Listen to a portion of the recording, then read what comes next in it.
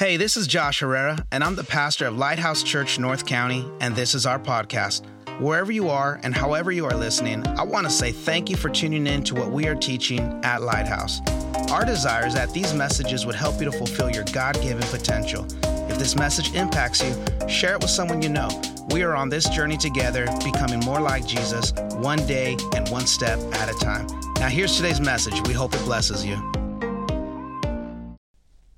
All right, Lighthouse. Well, let's get into our message for today. We are in the third week of our family meeting series. I hope you have enjoyed hearing it as much as I have enjoyed preaching it. Whenever we talk about family at Lighthouse Church, it's amazing to see how we all just kind of lean into what God is saying. It is our number one requested topic every time we ask, what would you guys like us to talk about? So I'm excited. Let's get into our third installment. We're going to go to Genesis chapter 35, and we're going to read 3 verses, 9 through 12.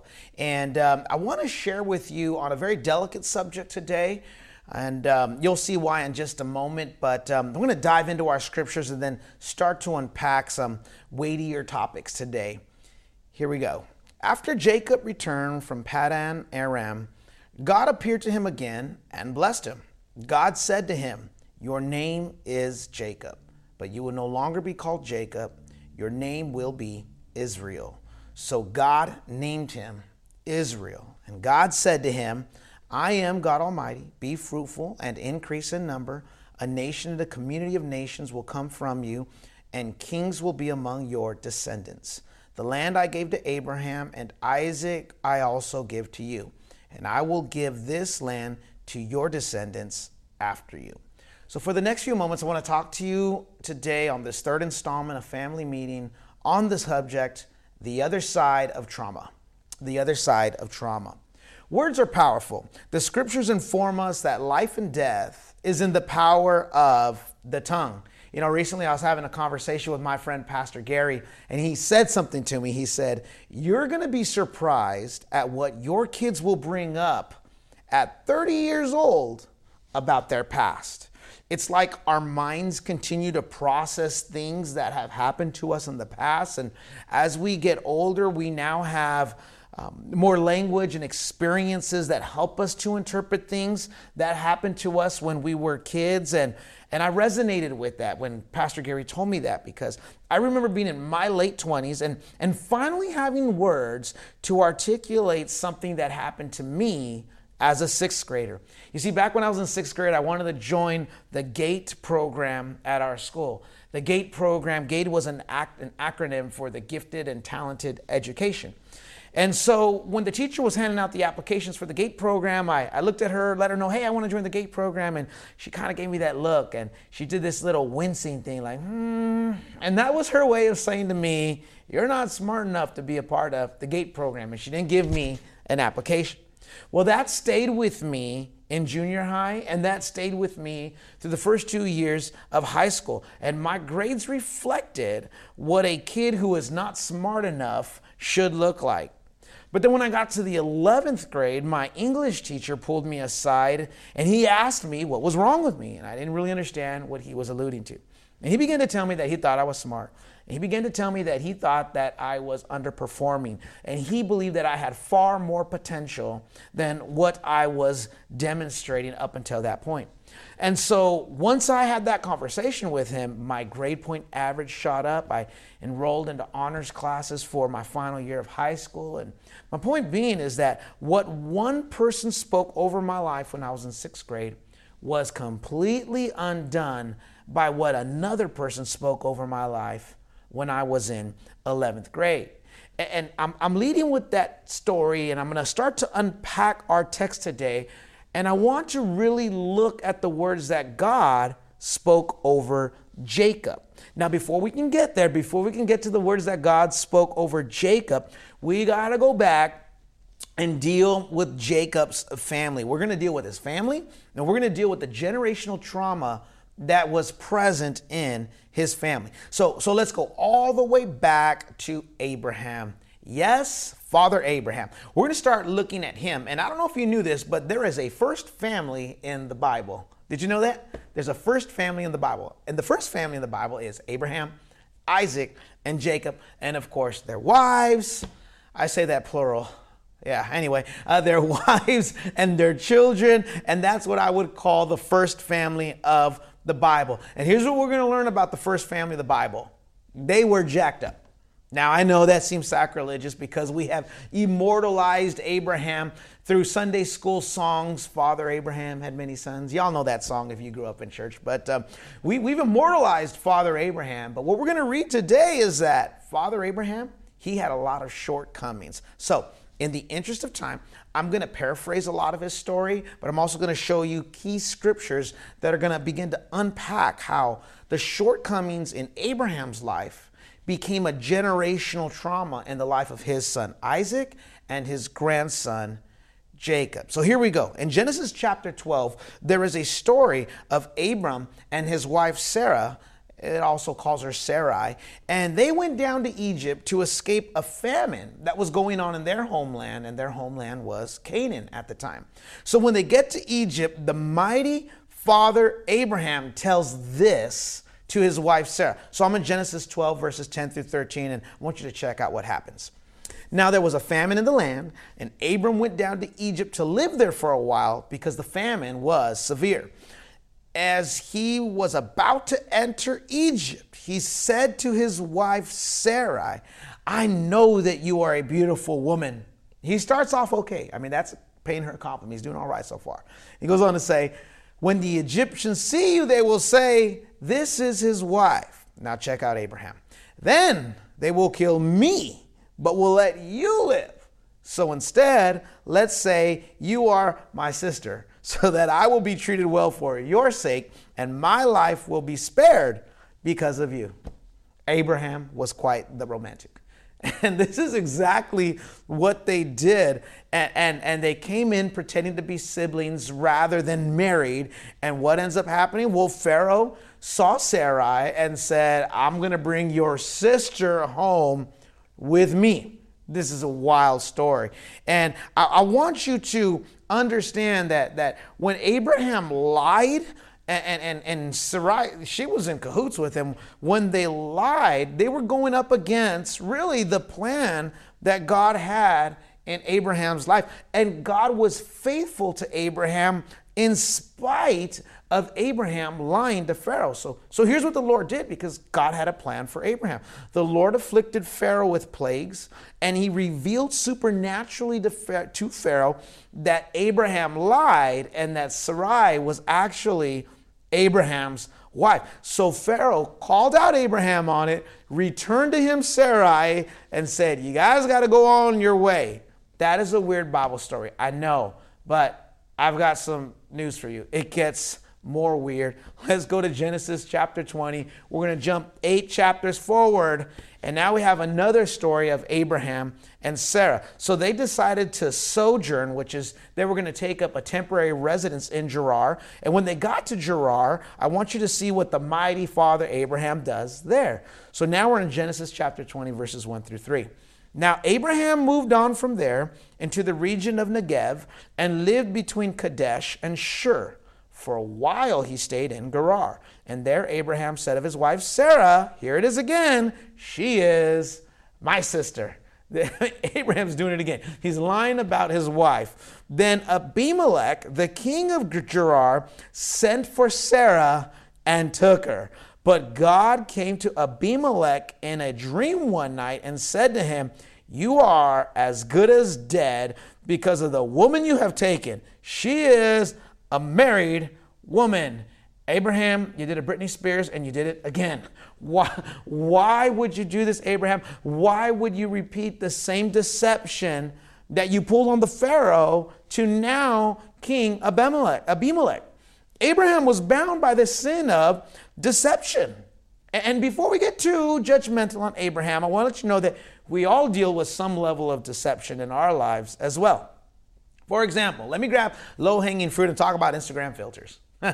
Yeah, I'm going to go there because I want to ease into my example. So we know that filters can enhance our situation, but taken too far, we are deceiving our audience. Okay, let me go a little deeper. We fall into deception when we try to convince everyone that we are okay when we may be hurting inside. And if I go back to Father Abraham for a moment, he was very fearful of death. That's actually the reason why he lied to begin with. He was afraid that they were going to kill him. I'm going to pull that out in just one moment. But here's the last one, okay? We often deceive others through our family situation. And I'm not even talking about pretending that everything is okay with everyone you talk to. I'm talking about refusing to get help. If you've got a family issue going on, it's one thing to keep it private, but it's another thing to keep it hidden. To keep it private means we're working this through, maybe with a counselor, with the pastor, maybe with a therapist. But to keep it hidden means we have real issues, but we refuse to talk to people. So what you are doing is you are being deceptive about your issues, which really is what got Abraham in trouble, his deception. Now, why would he do that? Why would he commit this sin of deception, and not just once, but do it twice? Well, here's my first point that I want to make for y'all, okay? Behaviors that produce trauma are triggered by fears. Behaviors that produce trauma are triggered by fears. So Abraham's deception, which was the behavior, was triggered by the fear of death. The first time he lied about Sarah, it was due to an irrational fear.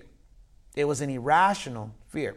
Now you might be wondering, well, Pastor Josh, how do you know that the fear of death was an irrational fear over Abram? I mean, he was trying to protect himself. Well, here's the reason why it was an irrational fear. God had already spoken to Abram and had already told him that he was going to be the father of many nations. It was irrational because God already had a plan and a purpose for his life. And so instead of trusting the plan of God, he tried to take matters into his own hands. Why? Because of fear. So our response to fear will typically be a behavior that might produce trauma in our lives or in the lives of other people. So what are some of the other fears that could produce behaviors that will lead to trauma?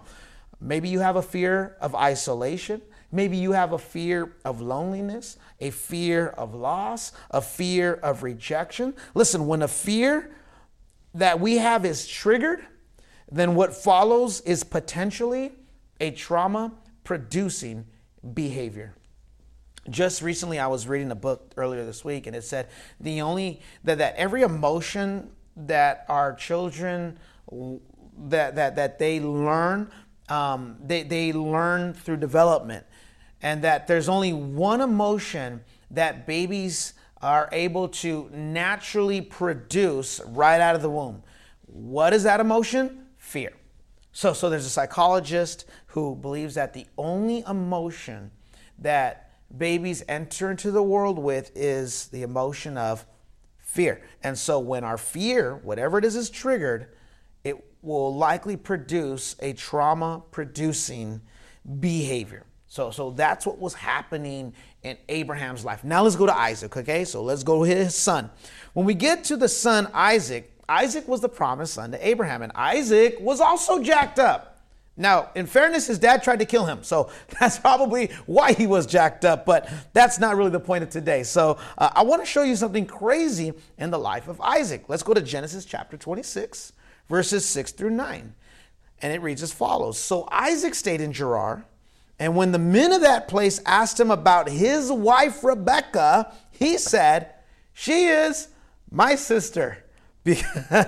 Because he was afraid to say, "She is my wife." Oh, time out. We heard this already. We heard this through his father. His father said the same thing about his wife, Sarah. And now here's Isaac in Gerar, and he is saying, "She is my sister," because he was afraid to say, "She is my wife." Why? Here it is. He thought the men of this place might kill me on account of Rebekah, because she is beautiful. Hey, time out. Props to Abraham and Isaac for marrying beautiful women. All right, moving on. When Isaac had been there a long time, Abimelech, king of the Philistines, looked down from a window and saw Isaac caressing his wife Rebekah. So Abimelech, that's in the Bible, okay. So Abimelech summoned Isaac and said, "She's really your wife. Why did you say she is my sister?" And Isaac answered him, because I thought I might lose my life on account of her. So this is crazy on two levels, okay? Number one, Isaac wasn't even born when Abraham lied about his wife, Sarah. And he's doing the exact same thing his father did. And I teach at the church that more is caught than what is taught, but he wasn't even alive to catch this. Second, I don't know if you caught this, it's the same king. King Abimelech. This king was old. He took care of his health because this is the same king that was deceived by Abraham, and now he's watching Abraham's son commit the exact same deception. So what produced that same behavior? The same trigger, fear. Okay, Isaac said, I thought I might lose my life on account of her. Isaac was afraid to say, Rebekah is my wife. So how could one fear be passed down to the next generation and produce the literal same behaviors? Well, here's my next note for you, okay? Trauma can be passed down by communication. You can pass trauma down. You might think, oh, I didn't do anything. No. Trauma can be passed down by communication. Let me explain how this happens. Mom and dad go through a traumatic experience, and then from that point forward, they do everything they can to protect their kids from that experience. So they create all kinds of potential scenarios and say to their kids, and they create these scenarios and tell them to their kids, and now their kids, watch this now, are living in the same trauma as if it happened to them. They're living in the exact same trauma.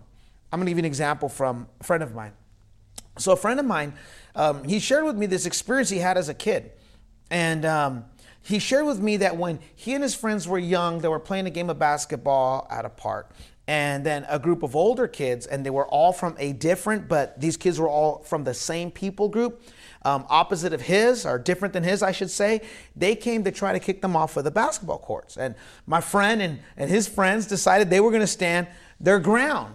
But in the process, that other group gave them a butt whooping. And so they beat them up on the basketball court and sent them on their way. Well, later, I learned this from my friend because when we were together, he said something about a group of people that were from that same people group where he had experienced this traumatic experience from. And when I asked him, like, why would you say that about that entire people group? He shared this story with me. Now, imagine if he's handing down this language to his kids over and over again. What's happening is trauma is being communicated to the next generation. Trauma is being communicated to the next generation. So can I just insert some now plausible commentary into the story of Abraham and Isaac? In order for Isaac to share the same fear as his father, the fear of death, I would suggest that the fear was passed down to him through communication. So parents, we have to be aware of the words that we are using with our children because you don't want your trauma becoming their trauma. You don't want your trauma to become their trauma. Now we got to get to Jacob, okay? We started with Jacob. We got to get to Jacob. I'm showing you this generational trauma at work. So let's talk about Jacob. So Jacob was a twin, okay? Isaac had these twin boys, Jacob and Esau. Jacob was the twin who was watching his older brother Esau in line to get everything because Esau was born first by seconds, okay? And so in this society at the time with Esau and Jacob, the blessing and the birthright fell to the older brother. And Jacob was upset because his older brother, who was only seconds ahead of him, was about to receive everything, and Jacob was going to receive a far lesser share of everything. So here's what Jacob decided to do. Jacob decided that he would deceive his brother Esau for his birthright. There it is again, deception. Isaac, his father, deceived King Abimelech. Abraham, his grandfather, deceived King Abimelech and Pharaoh. And now Jacob is deceiving his brother. So what he did was he prepared a meal for his brother, and he waited for his brother to be very hungry. And at that point in time, Jacob said, well, tell you what, I know you're really hungry. I just prepared some food. I will give you this bowl of soup if you give me your birthright. Jacob was slick, and Esau was very hungry because Esau traded in his birthright for a bowl of soup. So you see Jacob being a little deceptive. Now it gets even messier, okay? Because Jacob, aided by his mama, and again, that's a whole other issue right there. Jacob, aided by his mama Rebekah, they tricked his father Isaac now to give him the blessing that belonged to Esau. Church, I don't even know where to start because the mama is instigating the mess. Jacob, who already had the birthright, decided, I'm going to get the blessing too. And he went along with his mom's plans. And Isaac, well, at this time in his life, Isaac is old and he's blind. Now, this is just commentary, but there's a lesson to be learned here about waiting too long to hand the baton over to the next generation. But that's not the point. Here is the point. Jacob now, in the third generation, is committing the same sin of deception that his daddy did and his granddaddy did. Now what we're seeing is generational trauma because it's going from one to the next, to the next, one to the next, to the next. Write this note down. Generational trauma is produced when someone fails to break the cycles of the previous generation. Generational trauma is produced when someone fails to break the cycles of the previous generation. So, what's the fix? Because I didn't come to exegete all this scripture for you all and tell you just how jacked up this family is without giving you hope. So let's talk about the fix here. So there's more to Jacob's story that I think gives us an application. In Genesis 32, I'm going to paraphrase a passage of scripture to you that many of you know, especially if you grew up in church attending Sunday school. In Genesis 32, there's a passage of scripture where Jacob wrestles with the Lord. As Jacob was alone one night, a man shows up out of nowhere and begins to wrestle with Jacob for hours. When the man saw that he wasn't going to pin Jacob down, he touched Jacob's hip and it came out of the socket. And the man told Jacob, let me go. And Jacob does something in this moment. He says, I won't let you go until you bless me.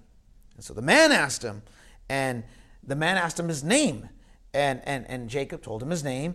And after that, the man said to Jacob, you're no longer going to be Jacob, but you are going to be Israel. All right, this is a loaded passage of scripture that I've paraphrased for you, but I want you to see this, okay? Jacob has the blessing of his father. Jacob has the birthright of his father. But listen now, he's still seeking some kind of validation from someone. Because this man shows up out of nowhere and Jacob's like, bless me, bless me, bless me. Hold on a second. Jacob, you have the blessing of your father. Hold on a second, Jacob. You have the birthright of your father. Why is it that you need a blessing from a man that you don't even know? Here's the reason why. Write this down.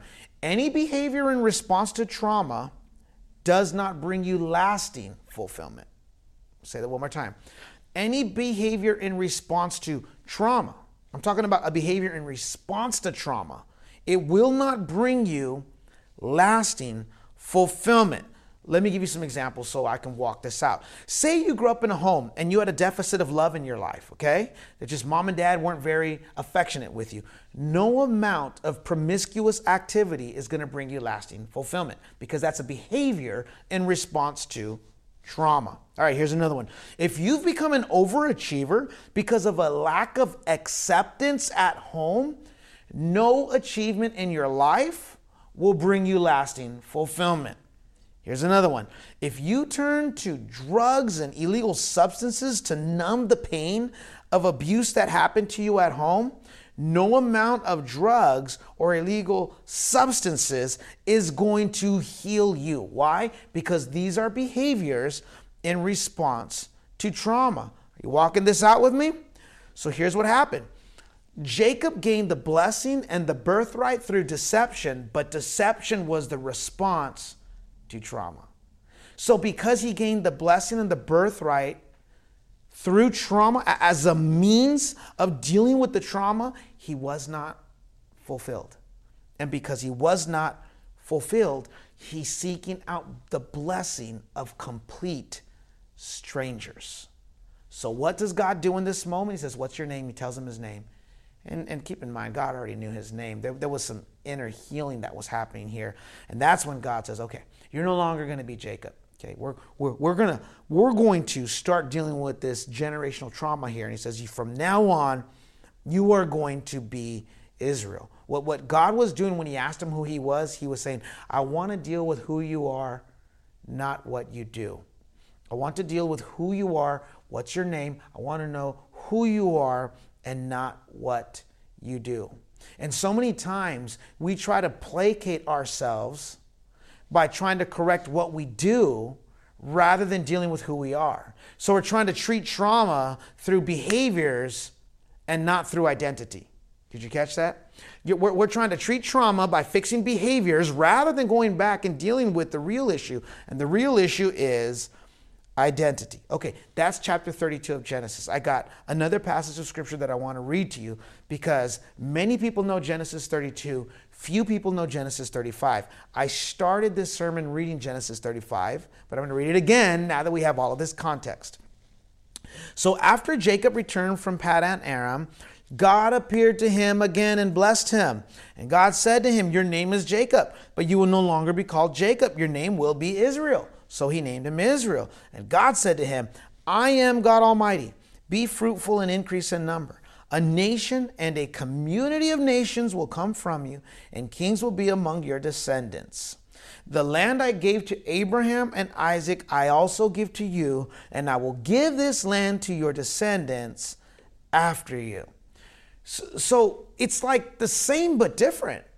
God is dealing with his name again, but Genesis 32 is what we all know about because it has a wrestling match, and who doesn't love a good wrestling match? But 3 chapters later, God has to show up again and reaffirm that word right there. He has to reaffirm Jacob's new identity. And then he goes on to tell him, the promise that I made to your grandfather and your father, Jacob, that's for you as well. So I want you to catch what God does here.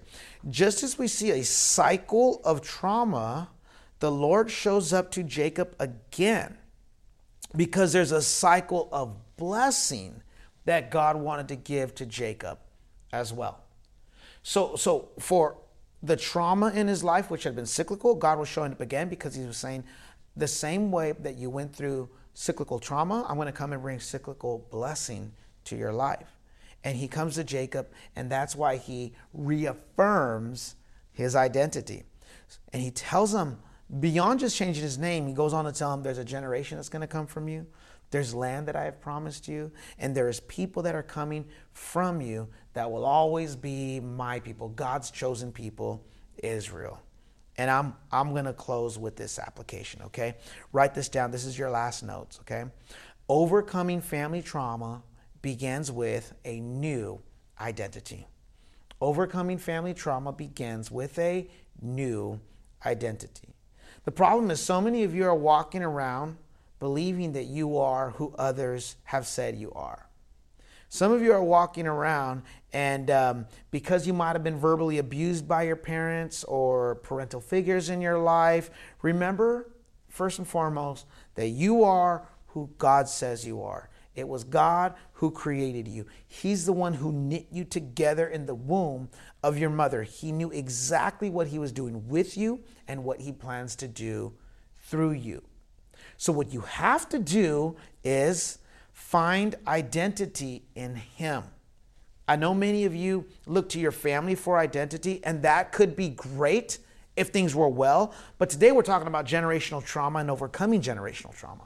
So if there was trauma in your home, you don't want to find identity in that trauma. What you have to do is find identity in him. And when you find identity in him, he's going to reframe your family situation. That's important because you need to learn from the life that you've lived. You've lived that experience. Finding identity in Christ doesn't mean that didn't happen to you. Finding your identity in Christ doesn't mean you get to pretend like your family was better than it really was. So what happens is you find identity in him, and then you begin to reframe the narrative of your life. This is where you can actually start to find beauty in the ashes of your life. Well, how does this happen? Well, just like we said that your identity is not what others say about you, I want you to get this. Your identity is also not what has happened to you. So your identity is not just what others say about you. That's not who you are. But it's also not what has happened to you. Because for some of you, you're living through an experience. Something happened to you. So you need to know you are not your trauma. You are not your mistake. And you are definitely not an accident. You are a child of God who is deeply loved. And if you don't know who you are, he'll start showing you by showing you whose you are. You belong to him. You are his daughter. You are his son. You are his child. And the beautiful thing is, then what God will begin to do is he'll begin to reaffirm you as many times as it takes to overcome every negative word spoken over your life. This is why I am so for the church. I believe the church to be the hope of the world. I believe that you need to be reaffirmed as many times as it takes. As a matter of fact, that's why we continue to open up the altars at Lighthouse Church on Sunday. I know growing up in the church that I was a part of, not only did we have altar calls, but they were really optional. Like, you went to the altar. And, I think that while it might have been a little overdone, I think there is something too, though, coming back to Christ and having him reaffirm you. Because I'll tell you what, the devil ain't taking a break from trying to tear down who you are. And so I think being reaffirmed by God as many times as it takes is a good thing. And I think that he will affirm you as many times as it takes for you to overcome every negative experience you've had to endure. And he will reaffirm you as many times as it takes for you to crawl out of your cave and to walk in the newness of life that he has for you. So Jacob, after Genesis 35, this is the moment he changes. And I want you, and how do I know that he changes? Well, the Bible is beautiful and rich with detail if you lean into it. In Genesis 32, his name was changed from Jacob to Israel. But if you read chapters 33 and 34, in the Bible, they still call him Jacob. But in 35, when he has this moment of reaffirmation from the Lord, from that point forward, the Bible no longer calls him Jacob. From that point forward, he is always Israel, with the exception of whenever God would reveal himself to someone and say, I'm the God of Abraham, Isaac, and Jacob. And in case you're wondering, well, wait a second, I thought from that point forward he was healed. Why does the Lord still call him Jacob? I think God does that for our benefit, so that we can see that even with our brokenness and even with our mess and even with our shortcomings and even with the proclivity to do things that aren't even, that didn't even begin with us, but they began through our fathers and grandfathers, that God is saying, you're still mine, I still have a plan, and I still plan on using you. So Lighthouse, this is my prayer, this is my hope for you. My hope is that you will do the work necessary to, number one, identify any trauma that might exist in your life. And then number two, do the work necessary to heal and to overcome that trauma. Well, how do I do that, Pastor Josh? The first thing you can do is speak to a pastor at Lighthouse Church, and we can get you going on a path of healing and overcoming trauma. Second, and this is why we are so for connect groups, is you should speak to your connect group leader. Let them know this is what I'm going through. If you're like not in a group, not on a team, this is why I mean that I love the church and I believe it's the hope of the world, because it is in the church that your identity is reaffirmed. So don't just come to church on Sundays and hang out on the fringes of the church, but dive into the community that God has for you. Dive into your faith community. Belong in the church. Find your identity first in Christ, but also find an identity in the church, because you're going to need that affirmation over and over again, because we're human, we're frail, we have our ups, we have our downs, but God never leaves us. He never abandons us. He's always with us. He's committed to doing the deep work of healing in your life if you will just commit to him. So my friend, if you've never given your life to Jesus today, you could do that. I'm going to actually close with a prayer, and I'm going to invite you to ask him into your heart and make him the Lord of your life. And I believe that if you make him the Lord of your life, he's going to come in. He's going to come into your heart. The Holy Spirit's going to come and start guiding you to truth. He's going to start showing you what your next step is and what your next step is after that. And you're going to go on a journey of becoming a follower of Jesus. But it begins with this moment. It all begins with this simple prayer of saying, Father, I need you and I surrender my life to you. I make you my Lord and Savior. So if you're making that decision, as I pray this prayer, just pray it together with me. And this is how we'll close our time together. Father, we thank you. If this message has blessed your life, I want to encourage you to share this message with others, or go online to our website and consider making a donation so that we can continue bringing you content just like today's message. God bless you.